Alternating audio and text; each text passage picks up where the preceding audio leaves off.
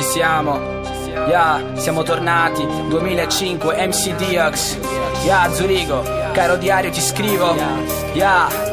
Caro Diario, questa è un'altra tra le 1000 giornate spesi in lacrime. Mi chiedo se saranno mai sfogate, ricucite le ferite sanguinanti che hanno alimentato la mia penna a tracciare quegli istanti, a calcare quei momenti strani che oggi sono qui ma non si sa dove saranno domani, che mi inseguono nei sogni e che mi rendono la vita un inferno tutti i giorni. Ho paura di sentirmi ancora solo per il colore della pelle che mi ha messo dove sono. Ho dovuto camminare in strade chiuse e chiuderne di porte aperte perché mi avevano deluso. E cosa c'è da cercare in un mondo senza uscita, dove tutto quel che va in salita? Non mi serve tentare di scavalcare questi ostacoli, sono troppo piccolo, mi servirebbero miracoli. Ehi vi passa il microfono, ho qualcosa da dire. Portate avanti tanta rabbia ma non state a sentire questa movida è qualcosa di forte. Le vostre voci non sollevano nient'altro che la polvere. Siete le foglie di un autunno spento e io quel vento che vi spazza in un inverno freddo.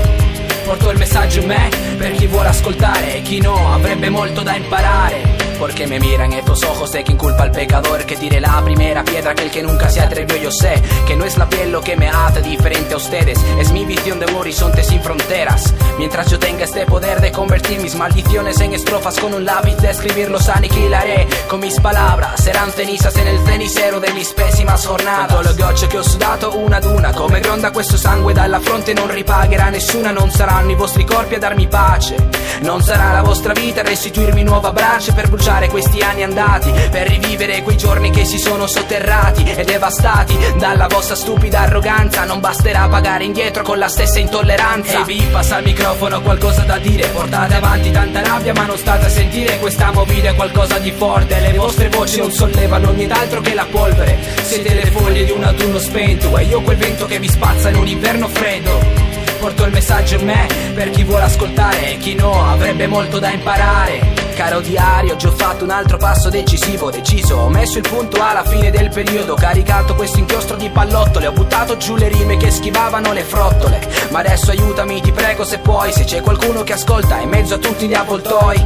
Porta lontano questa lettera, non permettere che le mie urla soffocate si sfumino nell'etere. La mia rabbia sia spazzata via, che quel che resti sia una grande favola di una grossa bugia, perché ho capito che il mio sbaglio è stato quello di seguire ogni passo del bersaglio, commettere gli stessi errori stupidi e di cadere in quel buco irreversibili di azioni futili, ripagare con la stessa moneta mentre ci sono armi più taglienti tipo la spada del poeta. E vi passa il microfono, ho qualcosa da dire. Portate avanti tanta rabbia ma non state a sentire questa movida è qualcosa di forte. Le vostre voci non sollevano nient'altro che la polvere. Siete le foglie di un autunno spento e io quel vento che vi spazza in un inverno freddo. Porto il messaggio in me per chi vuole ascoltare e chi no avrebbe molto da imparare. E vi passa il microfono, ho qualcosa da dire. Portate avanti tanta rabbia ma non state a sentire questa movida è qualcosa di forte. Le vostre voci non sollevano nient'altro che la polvere. Siete le foglie di un autunno spento e io quel vento che vi spazza in un inverno freddo. Porto il messaggio in me per chi vuole ascoltare e chi no avrebbe molto da imparare.